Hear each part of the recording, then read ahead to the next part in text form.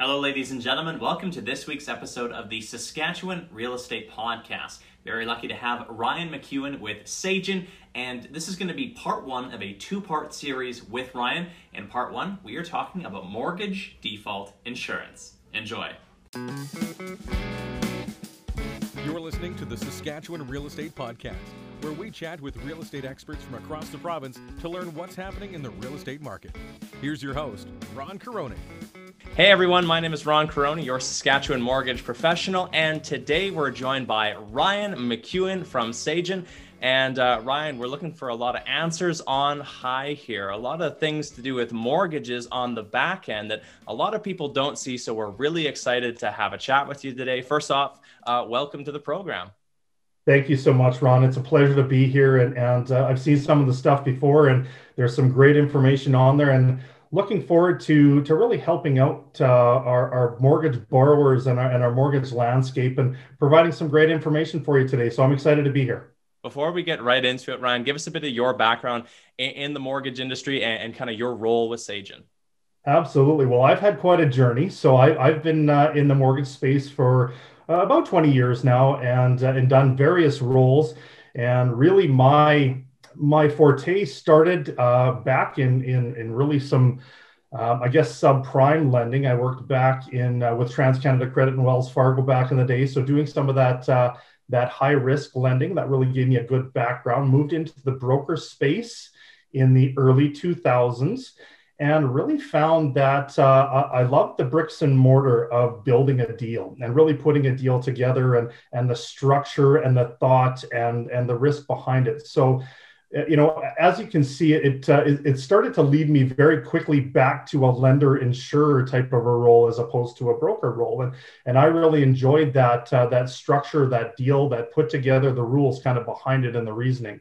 So in, I guess it would have been 2004, I joined Concentra Financial, who was a lender in the broker space and was an underwriter there and, moved up into more of a senior underwriter role as my time progressed there. So really on the operations side is really kind of where my forte started in putting deals together and deal structure.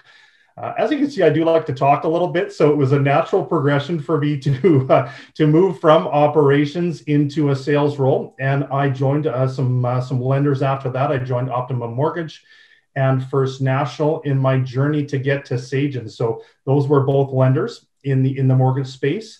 But realistically, Ron, my ultimate goal was always to get to the insurer space. It's always been kind of the tip of the spear here, and really it's a position that we hold in the highest regard. It's one that I don't take lightly because I know that really when we look to our mortgage insurers for, to really be that source of information, that sage advice piece. And really, it kind of ties into, the theme that we have at Sage. And that was really what we came up with our name was because we found that that's really where people look to us for was that piece of advice, that guidance, that support, that education. And so to really culminate my career here at Sagen is a dream come true.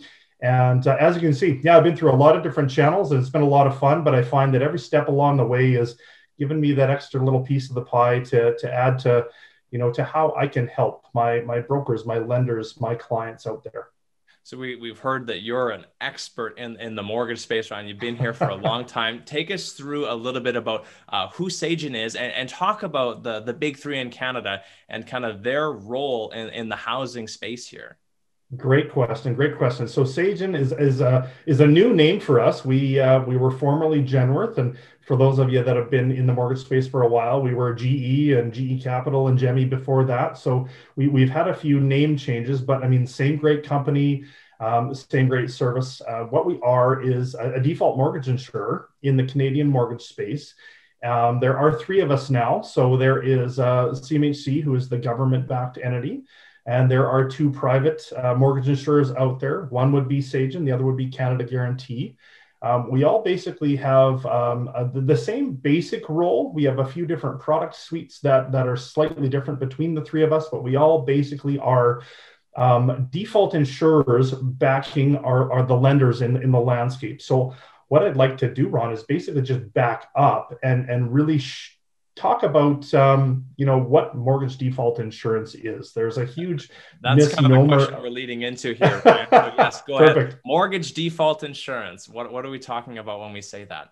Yeah. So, I mean, mortgage default insurance, I mean, you're going to see it in, anytime you put 5% down on a mortgage, you do see that premium that comes across in your commitment that comes back from your lender. But, I would argue to say that most clients don't even really know what the mortgage default insurance is, who it's from, or what it means. And really it's one of those things that, the premium, they know the premium's there. They know they have to get it.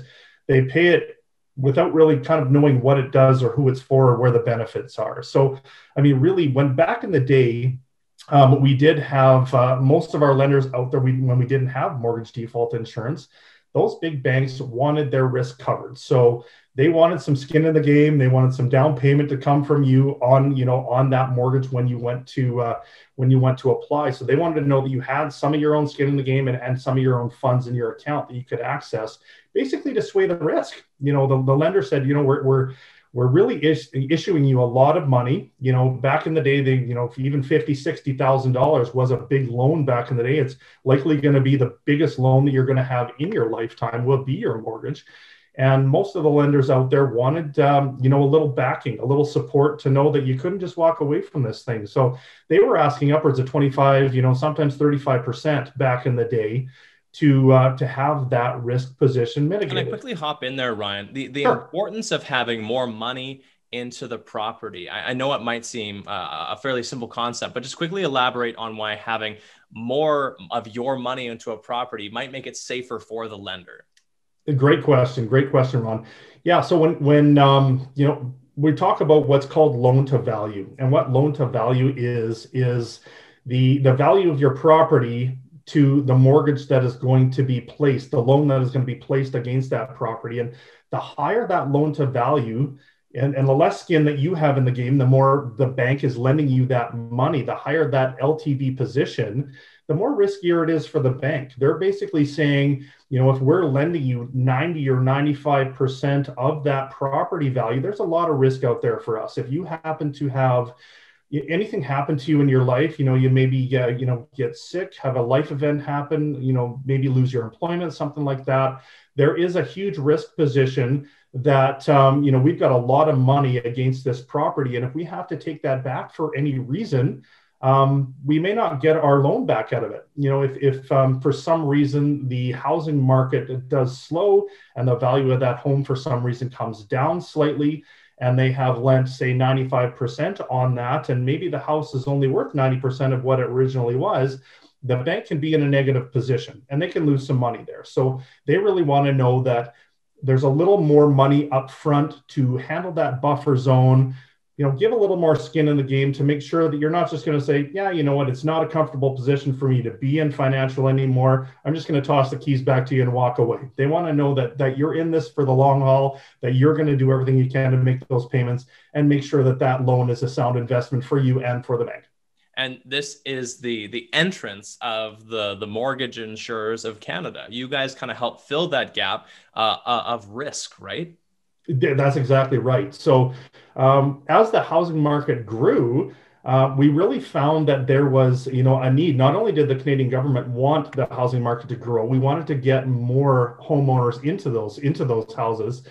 Housing is a huge driver of what we see in the economy in Canada. So getting more homeowners into those new homes drives a lot of things from lumber and hard resources to builders and build costs. And, all those things are really a driver of the economy. So we wanted to get more people into that housing economy. Now, what we found was people really having to come up with that 25, it came back down to 20%, probably in the 2000s.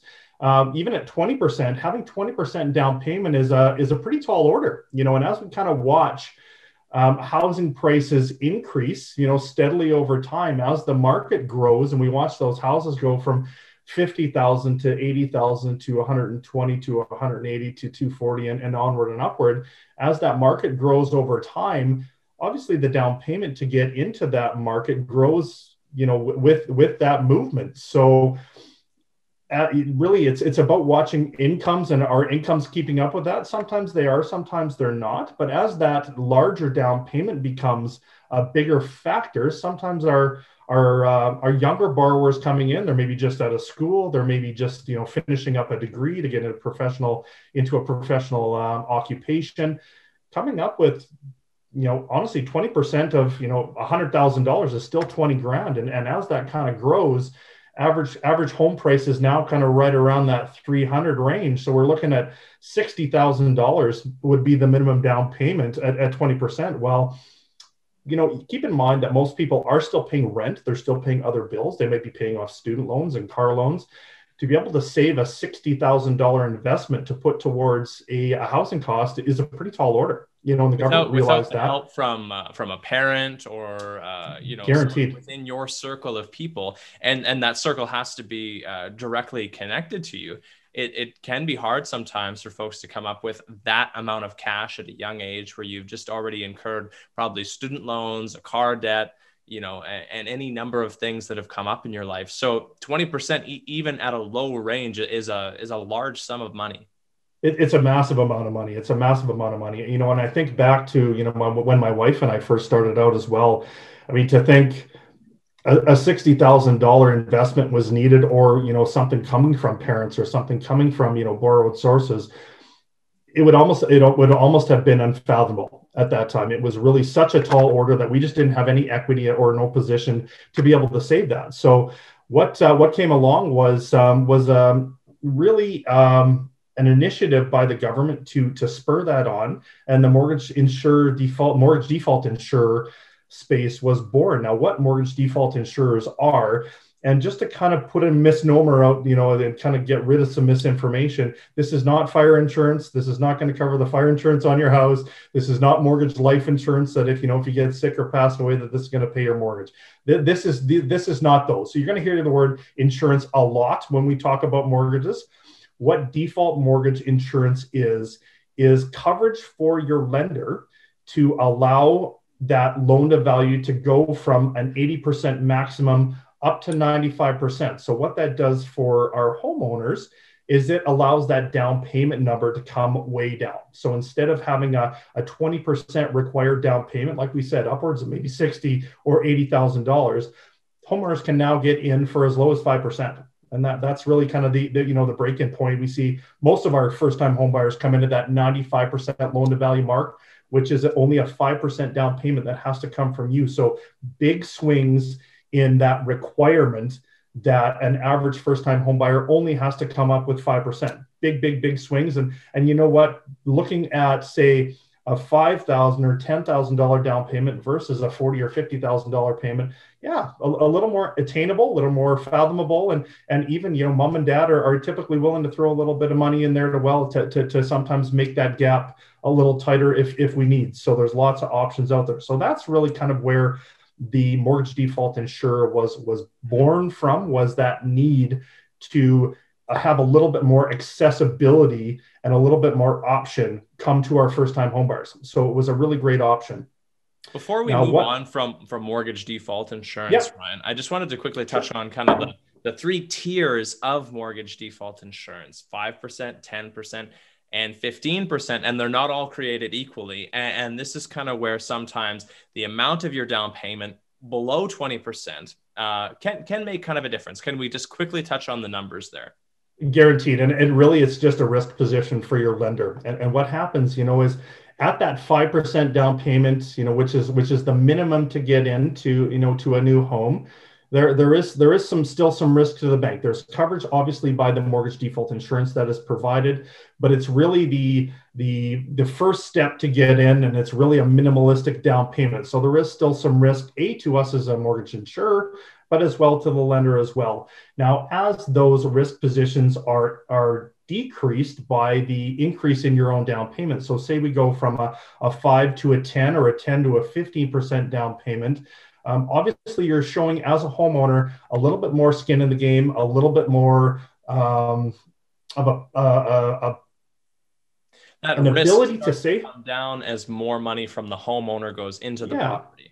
Yeah, so as that they've shown that ability to save a little bit more funds, there's a risk swing. So that risk is going to come down the more money that you put into your own mortgage.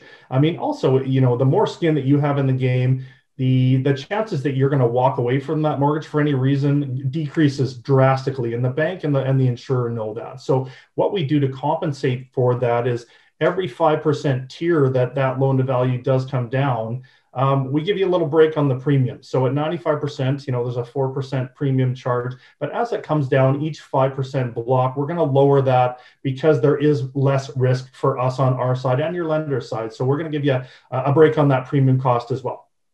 And one last clarifier. When we're talking about mortgage default insurance, the money that gets paid, it's not money that comes out of your pocket right at the beginning.